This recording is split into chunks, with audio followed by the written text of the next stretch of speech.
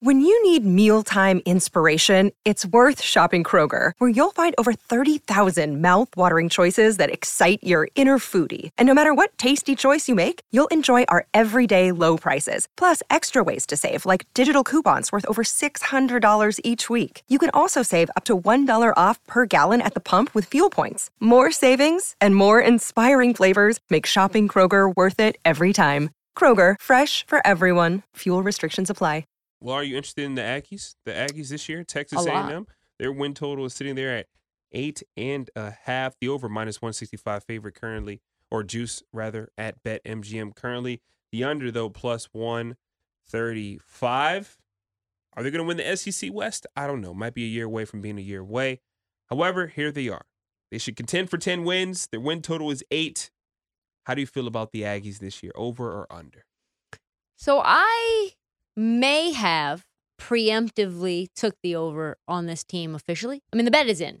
I'm not going to cash out early like they allow me to. I saw it on my bet slip. You can cash out now if you want. Just take your money now. On a win total?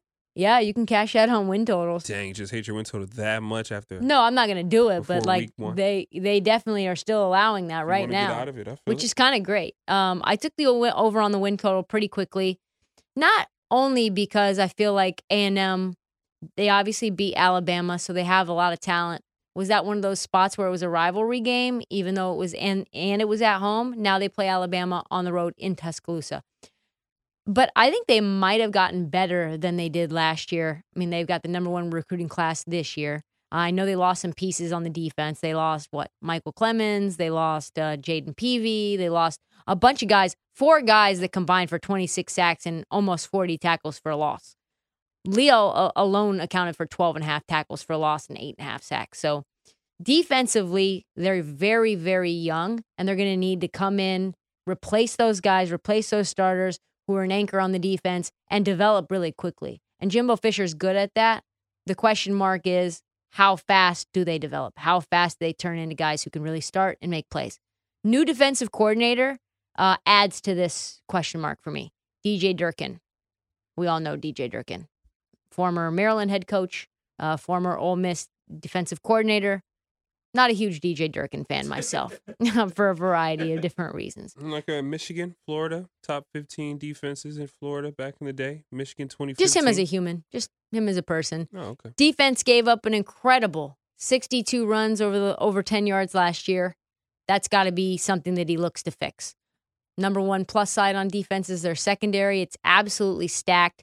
Not only do they already have guys there, they got some in the transfer portal as well. Antonio Johnson is going to be a beast. He's 6'3", 200 pounds.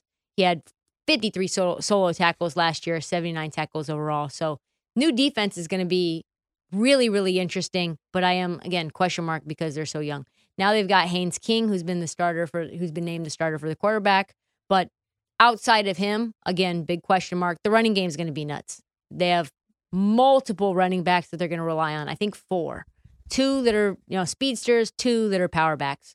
The fact for me that the Aggies get Ole Miss and Miami both at home is interesting. That makes me feel a little more comfortable with taking the over 8.5. But man, you look through it and you're like, okay, they play Miami, they play Arkansas, they play Alabama, they play Florida at home, and then they play LSU. All of those are games where I'm like, you could lose any one of those and multiple of those. So I did take the over. I'm going to go ahead and say I'm not extremely confident because, again, you said this a couple of segments ago. It was -165 for me to do it. Mm-hmm. So it wasn't like -110 to take Texas A&M over 8.5. No, I had to pay almost 2-1 for that. And am I comfortable with it as I dig into the numbers, as I dig into the personnel? No. That's it. I'm not comfortable. I took it. I have taken it. Would I recommend it? Is this your most hated win total of college teams? It's probably my most hated, I officially put money on this. So what would I do? What has caused the reserve? I think it's just I think for me, it was all right, the initial thought was this recruiting class is nasty. You've got a bunch of hoopla going on with Jimbo Fisher. He's beefing with a bunch of other coaches because they're saying that he's stealing guys due to NIL deals, like dirty pool type of a thing. They obviously consistently get dudes. He's building this program up. They should improve. And then I'm like, well, they did lose a lot of guys on defense. And they do have a new defensive coordinator and young guys. How are they going to pick it up? They do have a new quarterback. That's a lot of new. And it's an SEC schedule, and it scares me. I think A&M is going to be really good. Like you said, they're like the sixth-ranked best team in the nation. But a lot of that could be buzz. Could be. I like them, but it could be buzz. Yeah, that juice is what is a little concerning to me. Minus 165 on the over for an SEC West team. But when you really look at them last year, they were just mad injured. I mean, Haynes King broke his leg in the second game of the season. Now, Quezada came in pretty good. Yeah. Of course, he upset Alabama, but he sucked against like the rest of the Power Five. I mean, it wasn't even relatively close. But now Quezada's gone. King, he's the starter. But still, they got some guys there that are that can step in case King does go out again. Max Johnson came over. He used to play quarterback at LSU, 27 touchdowns and 6 interceptions. You got Connor Weigman as well. He's a 5-star prospect, came through in that recruiting class. And they all got a bunch of guys who can catch the ball. As well, Smith is there. He had 90 receptions, 12 touchdown catches over the last 2 seasons as well. Still need a deep threat. That should be a concern. Like you already talked about, running game should be good. Offensive line should be good as well. They've pretty much improved all across that offensive line. Improved at 4 of the 5 positions there. Defensively, it is what it is. They got to stop the run. They allowed 62 running plays of 10 yards or more last season. That cannot happen. Linebacker, really an area of concern for them. And that's not going to be something that's alleviated when you look at their schedule. I mean, like you said, an SEC schedule is never easy. If you can't stop the run, I mean, if you can't play defense, which a lot of teams can't in college, the really good defensive teams, you can tell who they are.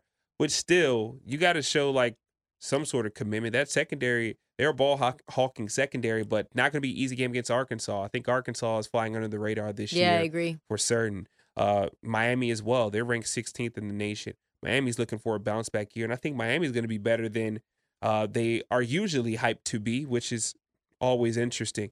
Ole Miss, they're sitting there too. LSU, November 26th, Florida. This is not going to be an easy schedule. I still think they're a year away from being a year away. I'd stay away from the number. I think they are talented. If they can stay healthy, I think they should have all the confidence in the world. But last year, it was really just health that kind of derailed them. They should, like I said, contend for at least 10 wins this year. I stay away from the win total, but I will support you in your over, of course. That schedule's going to be rough. Let's see if they can keep this number 6 ranking for a majority of the season, because that schedule is not easy. I even thought about cashing out. I'm not going to. I'm going to stay firm in my commitment to Texas A&M. The family that I stayed with, they raised me when I got here and moved back to Virginia. They're big Texas A&M fans. This is my way to show support to them. There you go. Mm-hmm. You'll know early. Know early. They play Sam Houston State and they play App State. They should be 2-0 heading into Miami. As soon as we see Miami and Arkansas. And Mississippi State. If they beat Miami and Arkansas, I mean, it's a rough 3, 4, 5. I know you go through it and you're like, woof, woof. South Carolina, then Ole Miss, then if you Florida, get banged then up, Auburn. if you get banged up against Miami, then, I mean, it's a wrap. You'll probably win 6 games. Might take the under. I mean, seriously, the more you look into the schedule, like, ugh, it's just battering and bruising. Yeah. They got Jimbo, though, and they got a lot of recruits. So I think they will be, of course, interesting team. Should be a fun team. We'll lean the over. We'll stay away, though. Trista's on the over. She's not taking it back. She's standing strong, standing 10 toes. All you can do is stand 10 toes on your word. 10 toes down. 10 toes down. Oof. All right. Yeah, it's a rough ass schedule. Man.